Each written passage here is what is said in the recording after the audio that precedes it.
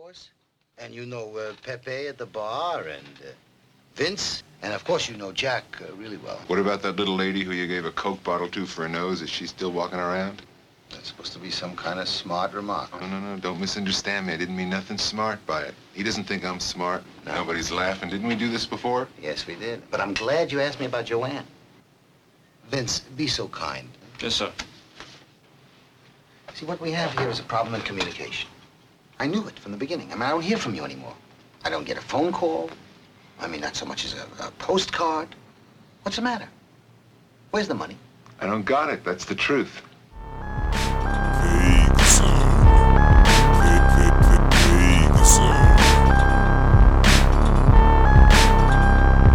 Hello everybody, welcome to episode 129 of Vague Zone. I am Daniel. I'm Thomas. And today we are discussing 1973's The Long Goodbye. This is our second movie, should have been our third movie, when it comes to detective stories. But, yeah, we lost an episode. So, Thomas, before we get into The Long Goodbye, will you read for us the IMDb synopsis? Sure thing. The Long Goodbye, directed by Robert Altman. Private investigator Philip Marlowe helps a friend out of a jam, but in doing so gets implicated in his wife's murder. Cool. Yes. So this was your choice. Yes, it was. I just really didn't know anything about The Long Goodbye. I knew it was kind of a acclaimed story. I know Philip Marlowe is this detective who has recurred throughout, movie history based on from a series of novels. But Yes. yeah, I hadn't seen it, didn't know anything about it, just knew that it was acclaimed and figured might as well give it a shot. But yeah, did you know anything about this movie going into it? No, not too familiar with like the classic noir fictions by Raymond Chandler, who wrote The Big Sleep, is another big famous noir story, another classic like Hollywood film made in 1946 and then made again in 1978. Yeah, I didn't know too much about this, but I was very excited to watch it, and I was very happy to be watching it once I started playing it. Once I got into it, I was very happy to be watching it. I was like, this is a great choice. As far as mysteries goes, it does feel like a loose noir, very hazy, set in Los Angeles kind of vibe, which I like. Yeah, it's very peculiar and very odd and very loose and free form, which I do appreciate. Yeah, I had a great time watching this, and I sort of had no real connection to this movie except for one thing, which I will mention later. But yeah, I think this is great. I'm a big fan of what Elliot Gould is doing here. I think his performance is fantastic. And yeah, I just like the feel of it. I know in the past you've mentioned an appreciation for the aesthetic that film on celluloid tends to offer when you have these older films from this generation from like the 60s and 70s, and this is definitely one of those films where it feels like you can feel the grit of the 35 millimeter and just it doesn't feel glamorous. Even it feels lovely in its own way, but it feels like a very grimy sort of drudge through this mystery, and it all works. I really enjoyed it. What were your thoughts after watching? Yeah, I really liked Elliot Gould. Just his voice. The way he sort of talks to himself throughout the movie. And then the only song we really get, we get two songs. We get the Hollywood, like that sort of song. Yes. And then we have just variations on this song, The Long Goodbye. And it just gives this, and that's most of what we get is these variations on The Long Goodbye. And especially early on, you're getting these sort of jazzier takes on it. One of the early versions almost sounds like a Tom Waits singing or something, but I don't know. It gives this sort of the vibe that we kind of that I feel like I associate with film noir. Yeah, but it's not. I haven't dug too far into the noir genre, so watching this, I feel like I'm missing out on a lot of the context. I haven't seen The Big Sleep. I haven't seen any other Marlowe movies. I know there was an attempt to reboot the Marlowe character, I think within the last couple of years with Liam Neeson, and it looked fucking horrible. Apparently it bombed. But yeah, just like getting into the vibe of this movie with that sort of, you mentioned like the dirty aesthetic, and like this sort of jazzy soundtrack, and Elliot Gould's just sort of a very cool way of speaking. I don't know, it worked so well just to like get me into it. This sort of dirty LA. He lives next door to all these hot women who are, walking around topless and stuff, and it's this weird sort of collision between the noir detective and the sort of I don't know, the changing times of like the 60s and 70s. Definitely. Yeah, go ahead. Sorry. There's a moment in I will say I was smoking weed while I was watching this, and I think that helped in a way to help me connect with the aesthetic and the feel of the movie, but definitely disconnected me from the plot of the movie, because as he meanders through this sort of this plot and this connection with with sort of the setup that happens after he takes his friend on a trip down south to Tijuana.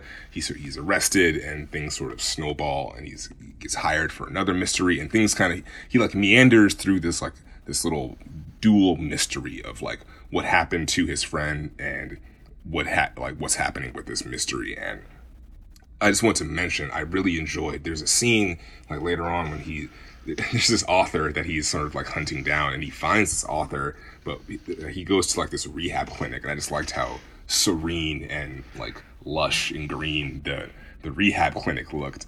But it's clearly something like dark happening under here, because when we see the author by the name of Roger's having this conversation, and he's getting berated over like $400 to pay. And I was sort of confused. I was like, what's going on? Like, why is this guy like berating him? But it gets more clear later on. But yeah, I do like just like that visual clash of, it just feels like when he's searching through the rehab clinic, he's just like wandering through like this very beautiful, lush like campus, and I just liked how like green it looked, but it's clearly something dark happening there. Yeah, it almost feels like, I don't know, it kind of gave me cult vibes. That's not what it's doing at all, but it's really just I don't know, I guess cults kind of do that. They separate you from your loved ones and your friends. They want to isolate you so that they can control you. And I feel like, within this sort of rehab center, he's isolating himself, and they are attempting to take advantage of him, I think. Although he does have a very serious drinking problem that does need resolving. So definitely. Yeah. Yeah. Now, what do you make of Sterling Hayden as Roger, as this big Hemingway-like author? I was reading that he actually was drunk for a lot of his performance, and that he like improvised a lot of stuff. I think it's a fucking great performance, and I think like I wouldn't have guessed that any of this was improvised. I think all of it works really well.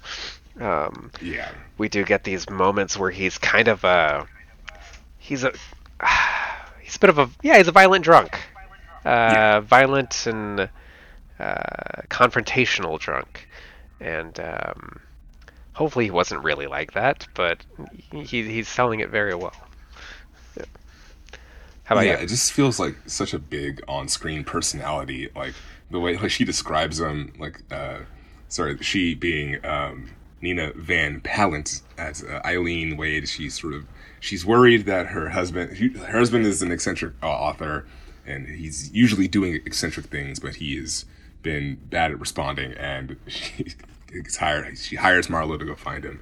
And when he does, he just feels like such a big personality on screen. And one thing that stuck out to me is when he finally gets back to like their beachside house, he's like agitating their dog. He's like kind of just like getting in the dog's face and like just not being like rough with it, but just like sort of just like getting in the dog's face. And it's like I don't know, that felt natural in a weird kind of way. And yeah, he's like calling him Marlboro, and it's just this it's a very lovely scene on the beachside, but yeah, there's like just drinking, and it just feels like very natural. And so I'm not surprised it's improvised, but definitely wasn't aware of it while watching. Just I was sucked in and just kind of feeling it. What he reminds me of Bluto from Popeye, which is funny because Robert Altman made the Popeye movie. Wow. That's true. Yes. Apparently Robert Altman. I don't know too much about him as like a filmmaker. Like I haven't seen like MASH or Nashville, but I do like ensemble casts, and that seems to be like a thing he's into. Yeah, I've seen McCabe and Miss Miller, which I don't really remember too much of. I think I was too young for it. I've seen Shortcuts. I've definitely seen Popeye. I grew up watching Popeye. But yeah, I don't think I've seen much else from him. I definitely did a little mini deep dive into MASH and the seasons of MASH after watching this movie. I think there's a lot of really interesting things about this film, and a lot of things that like make it fun to watch and kind of go on to this journey. One thing I wanted to bring up is the character Marty Augustine. What do you think about him? Marty Augustine, the little gangster? Yeah. Okay, so that's an interesting performance too, because he is very intimidating, and we get this moment of extreme violence in the movie that is actually very shocking, because up until so we get this moment where he like smashes a bottle. That's what it is, right? He smashes a bottle in his girlfriend's face. Up until this point, we've kind of had this sort of meandering, kind of hip, kind of funny detective story, and when we get this moment of violence, it's very shocking, and it makes you I don't know, it's disturbing. And it made me wonder, like, okay, where is this movie going? Because it feels out of place in a good way. Okay. As far as the performance goes, or the character goes, I really love the scene where later on, contrasted against this violence, later on he's asking Marlowe to strip down, to bare himself before them, and Marlowe's resistant. He doesn't want to do it, and so he I'm forgetting the character's name already. What's his name? Marty Augustine. Marty. Marty insists, okay, well, we'll strip down. And like he has like his whole gang stripped down. Which is an interesting power dynamic. And it makes the scene feel incredibly intimidating, but also kind of comedic. Like, I don't know. Definitely comedic. Like, considering, spoilers, considering there is a very young Arnold Schwarzenegger in this scene also. Who gets no lines.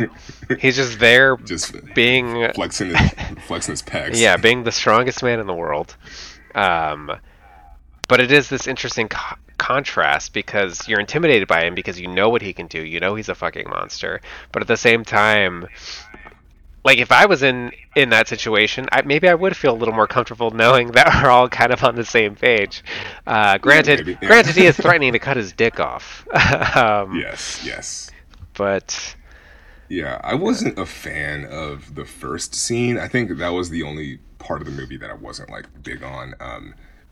And most of this movie does kind of have a dingy, dark look to it. I think that scene in particular just felt kind of muddy, and it didn't like at least it just kind of, it's like in his dark apartment, and it just looks kind of ugly. And then I wasn't quite buying Marty as this gangster, so I didn't quite buy the intimidation up until we get this moment of harsh violence, which did seem like a little.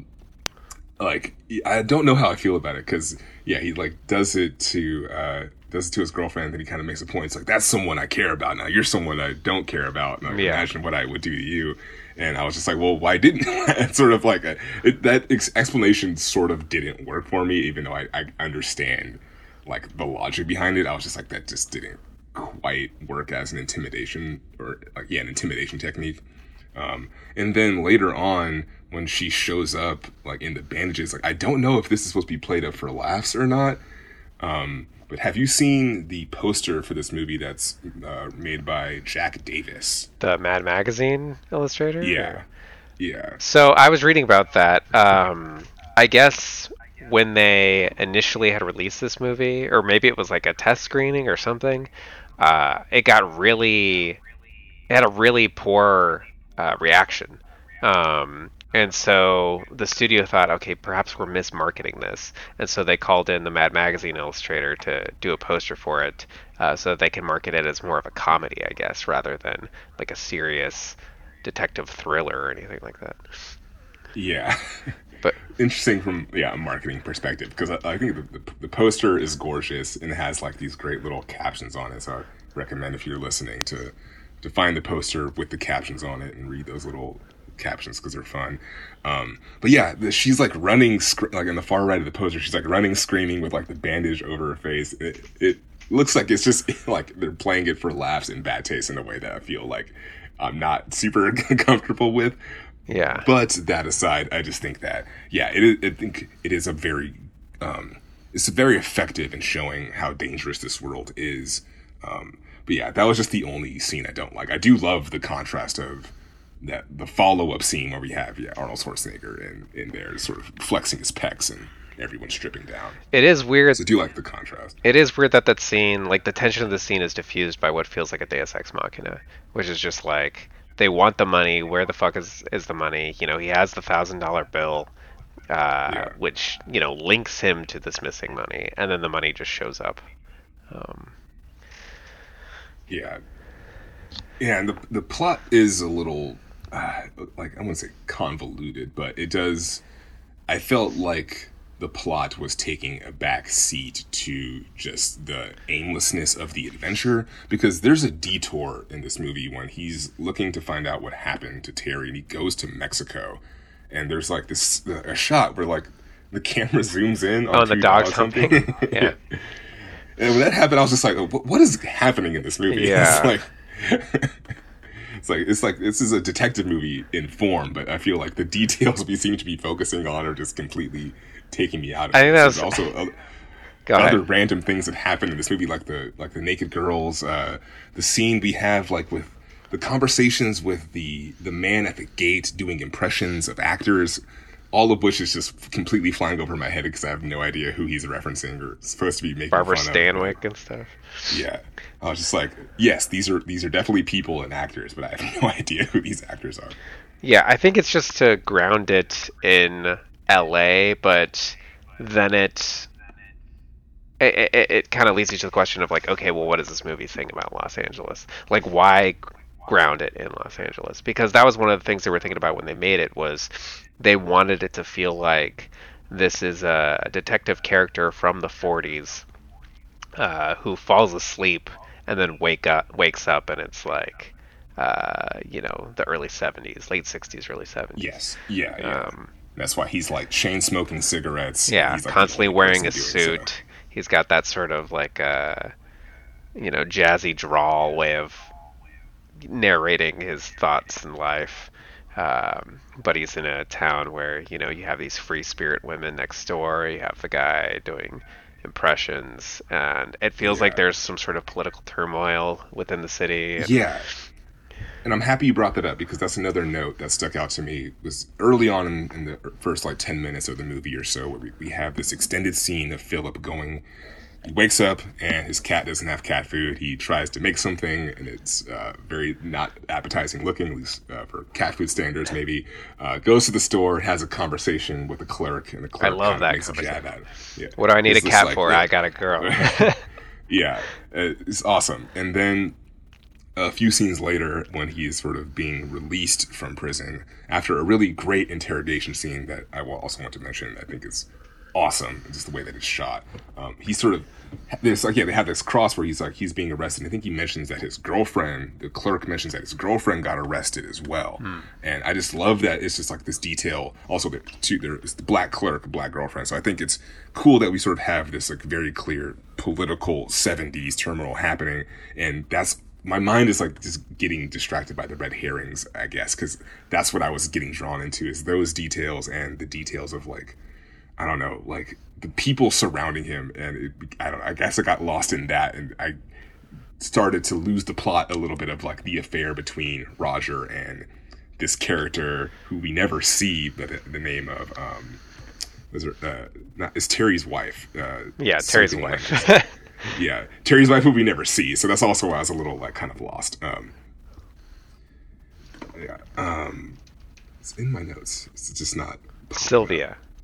Yeah, Sylvia Lennox. Yeah. Interesting choice, but yeah, it's just like there's a lot of stuff kind of buzzing around the mystery. So I think I was just getting drawn into those details because it's such a great movie, 70s celluloid 35 millimeter. I was just like, I don't really care too much about like the affair and like this kind of thing. I don't know. What do you think about that? So I feel like one of the problems I have with the plot is, okay, so spoiler alert.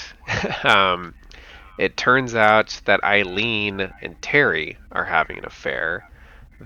Is it Roger? That's his name, right? Yes. Roger discovered this affair, and he was going to, I guess, he went there to reveal it to Sylvia.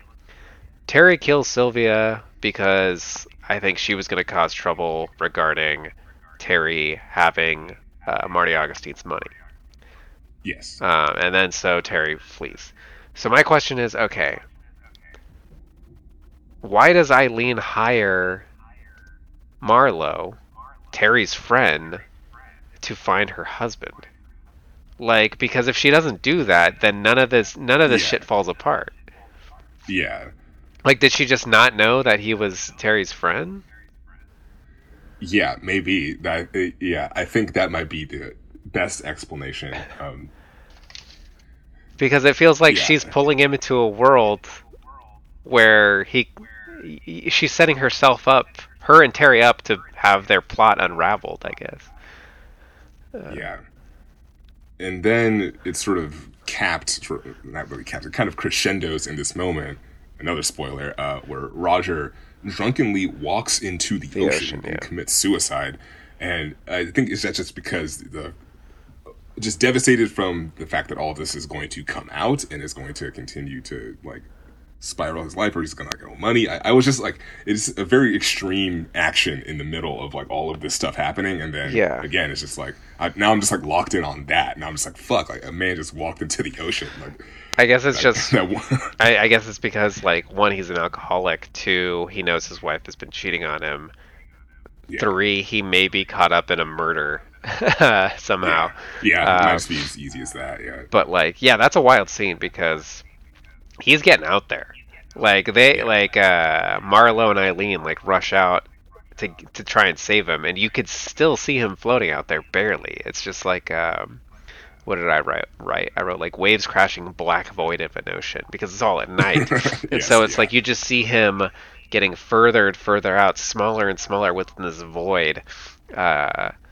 It's really interesting visually.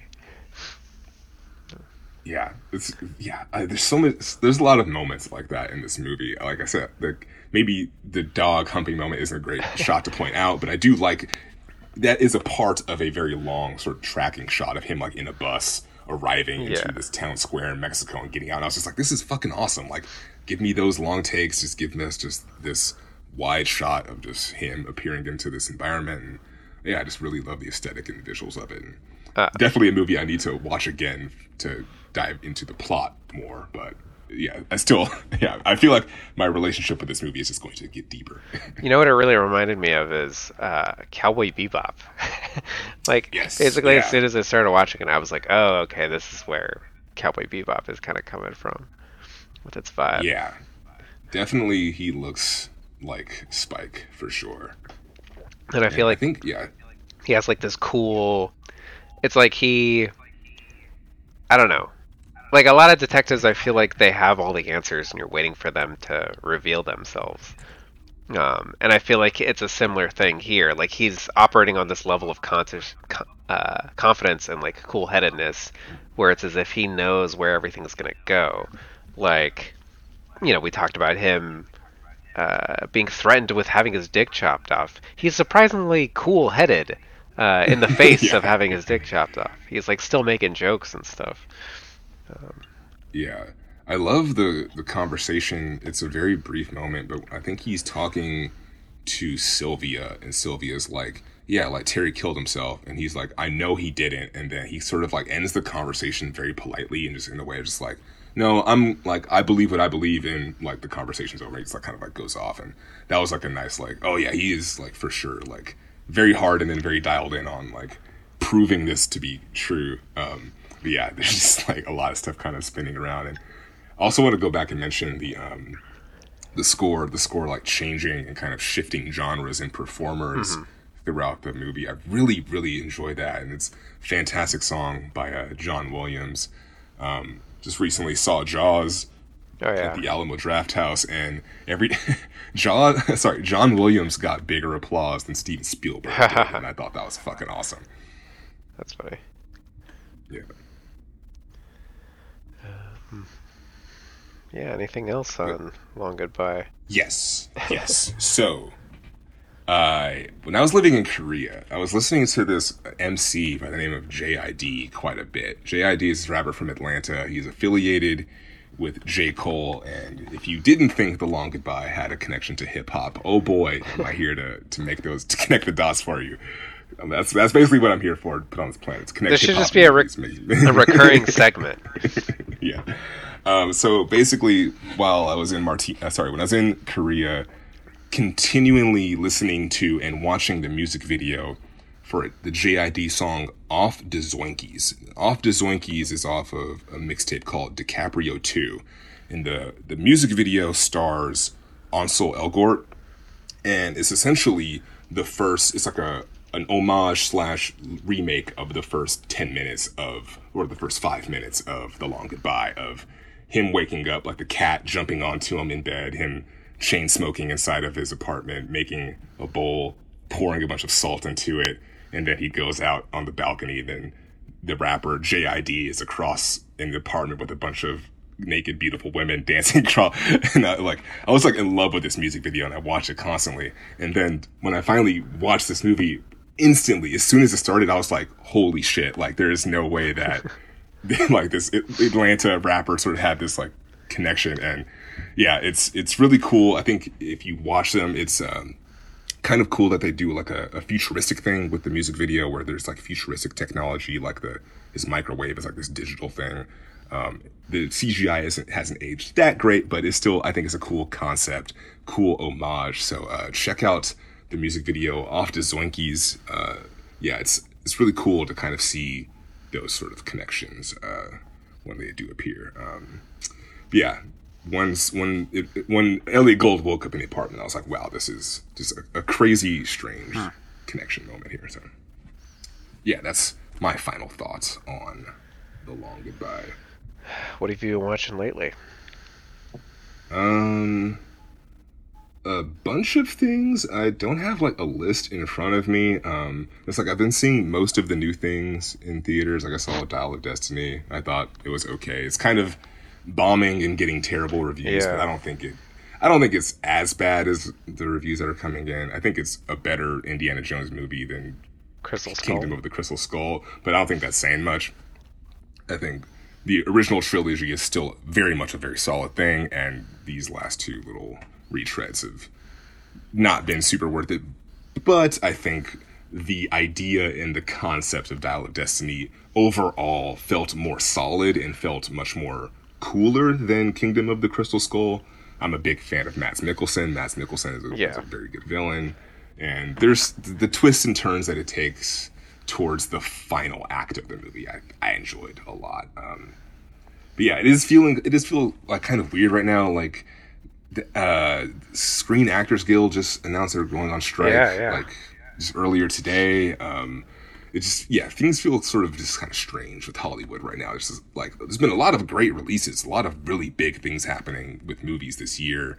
Fucking Barbie Oppenheimer thing is happening in a week or two. That's going to be fucking fun. Movie fans are eating. We've been eating very good all year, but it does feel weird that there's this massive strike kind of happening, and there's like this uncertainty and unease dealing with AI, and the Wonka trailer just came out, and everyone's just like, this looks fucking dumb. Like, why are we doing this? Like, it's just so movies feel kind of weird right now. Okay, what are your thoughts on that trailer? I mean, like, Team Joe, what's his name? John King, something. Paul King. Paul King, the amazing director from Paddington and Paddington 2. His resume is solid. The resume is airtight. I'm not worried about the direction of that. I just think we don't really need of course not. An origin story of Willy Wonka. It just looks like it's like, kill a couple hours. Why'd you do this? I don't know. I feel like, so after I saw that trailer, okay, like two things. One, Timothée Chalamet totally miscast. Like, they clearly casted this guy because they thought he would put butts in seats, but I don't think he has the charisma for it. To play a young Wonka, we're used to seeing Gene Wilder in this role. Like, I don't think anyone really touches that. Two, I almost feel like what we're seeing with Timothée Chalamet's performance, and maybe even with Keegan-Michael Key, is we're seeing British dialogue delivered with American accents, and I feel like perhaps it doesn't work. Maybe these lines would feel better if we heard them read with British accents. Maybe they would capture more of the whimsy that I think they're written for. I think I just like the first line in the trailer when he says something about like stop that, reverse it. First off, we've heard Gene Wilder say that before, and he did fine. But I feel like, I don't know. I'm just trying to imagine it with a British accent, knowing who's written it, and thinking it would probably work better. I didn't have that thought. Did not have that thought. Yeah, maybe just try and imagine it next time you watch it or something. You're kind of freezing on me. I think I'm freezing on you, Timothée Chalamet is fine. I'm Can you hear me looking forward to Dune. The video's off, but I can still hear you. Okay, you're kind of lagging, I think. Okay. Let's just give it a second.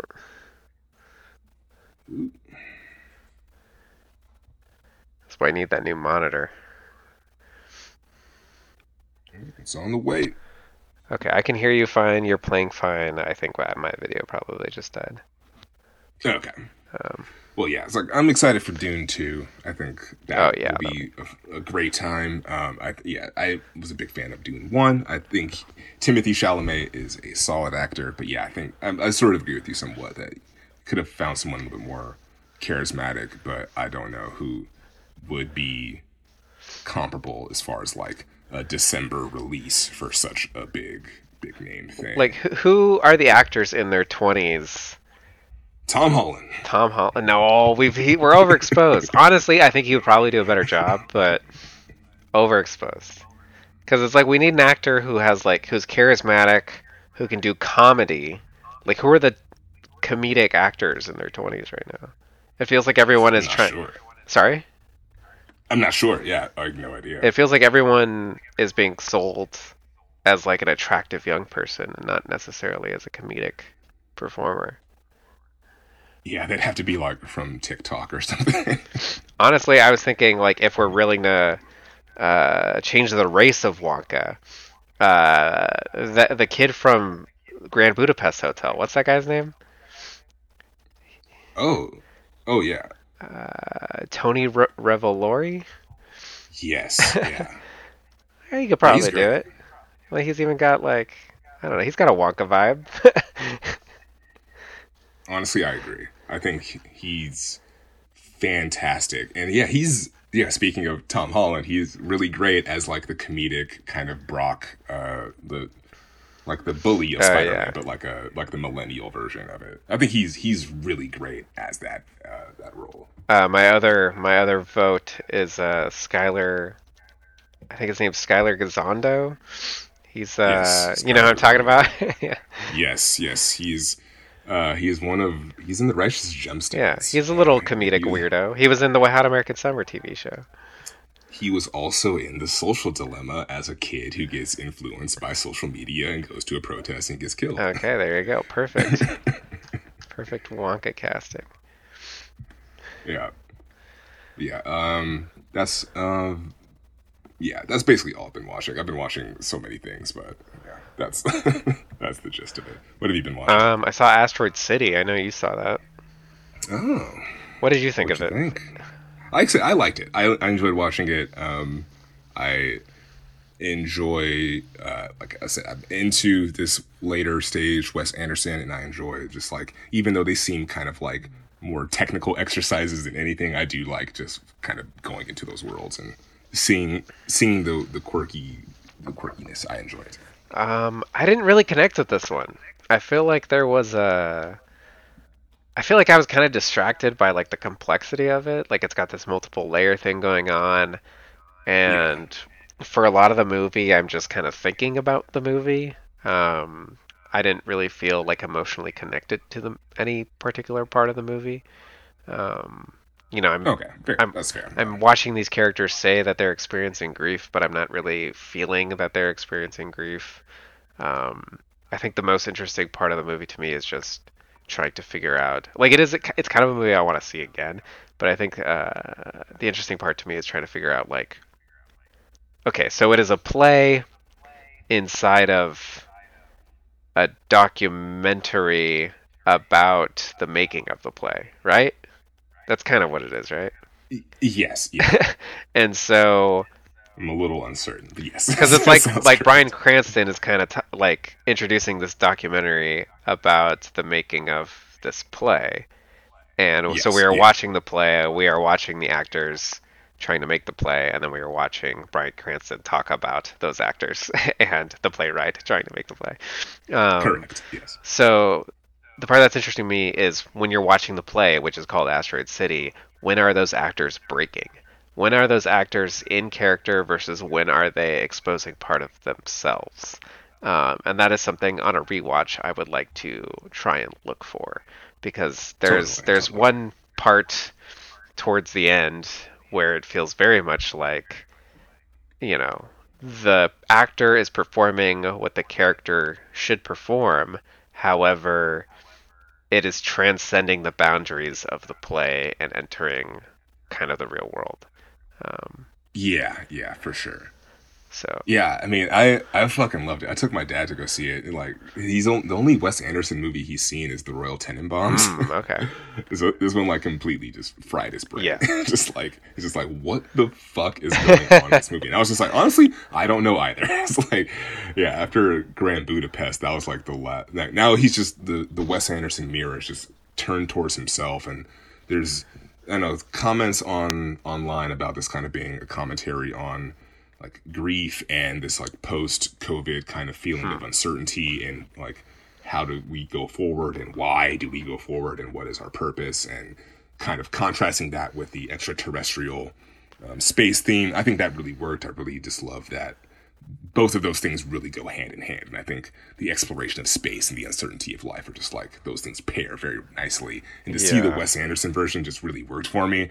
But yeah, it is also intersected with like what's going on with Edward Norton and like his relationship with Jason Schwartzman? Jason Schwartzman's actor. Yeah, like there's just a lot going on. It's yeah, it's it's a feast. It's a lot to digest. Yeah. There's this element of interior versus exterior that, I don't know, presents itself in so many different ways. Like, one, the interior of the play versus the exterior of the performers performing in the play. Two, the interior of Asteroid City versus the exterior of outside of the quarantine zone, the rest of the world. One, the interior of Earth versus the exterior of space. Yeah. We have characters, Jason Schwartzman and Scarlett Johansson. Their whole, it feels like the entire emotional development of their relationship happens with them inside of their rooms talking outside of their windows to each other. Yeah. So it feels like Wes Anderson's most complicated movie, and so I've spent a lot of time thinking about it. I just don't necessarily know if I liked it. Yeah. But yeah, I need to see Yeah. it again.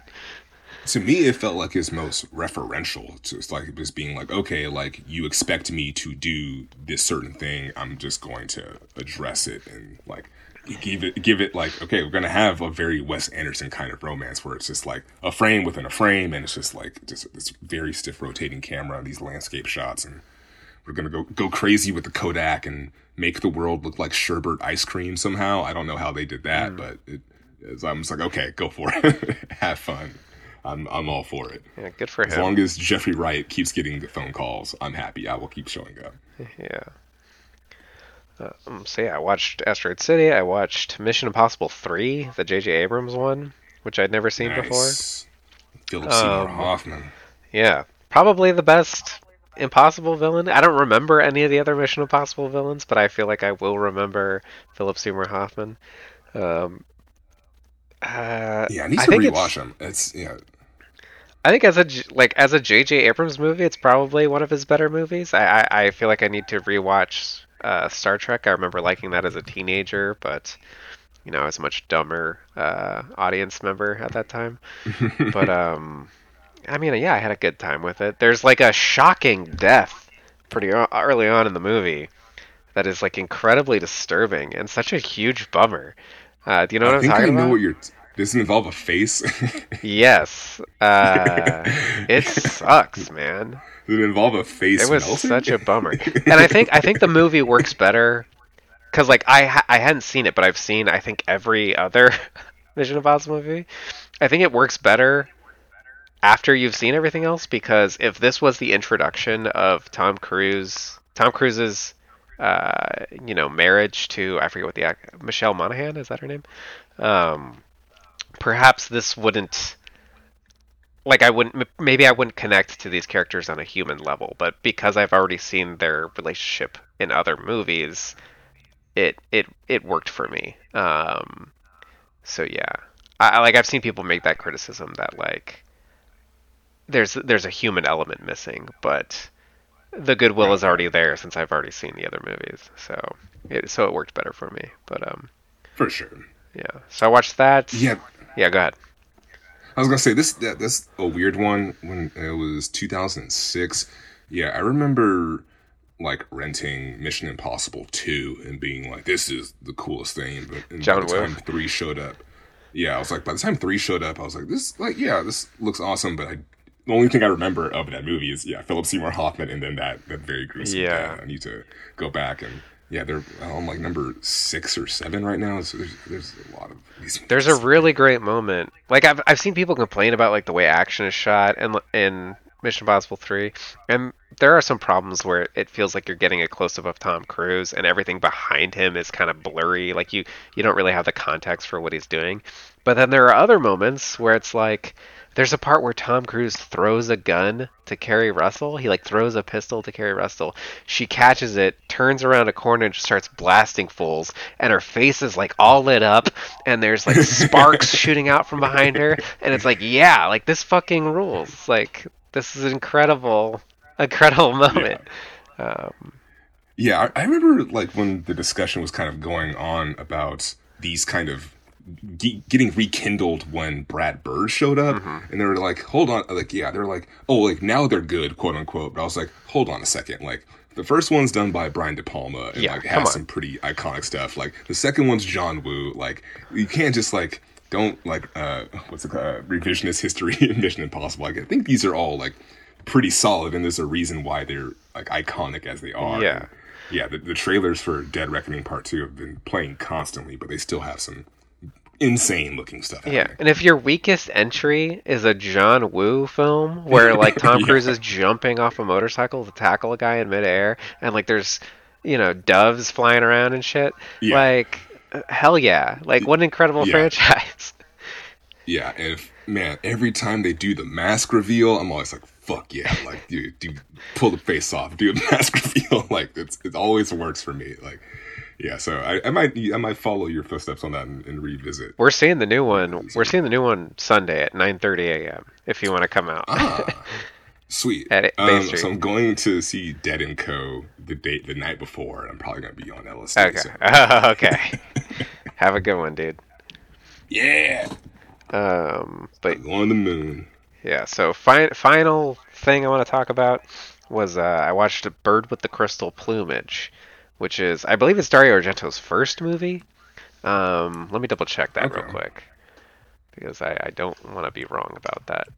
But when I think of Dario Argento, I usually think of, very colorful, sort of nightmare energy. And when I say nightmare energy, I mean, one, it's surreal. Two, it's horrifying. Horrifying and operating on dream logic. Like nothing really makes sense. That's what I think of when I think of Dario Argento. And Yeah. Bird with Crystal Plumage, I just looked it up. It is his first movie. I think it's based on a book.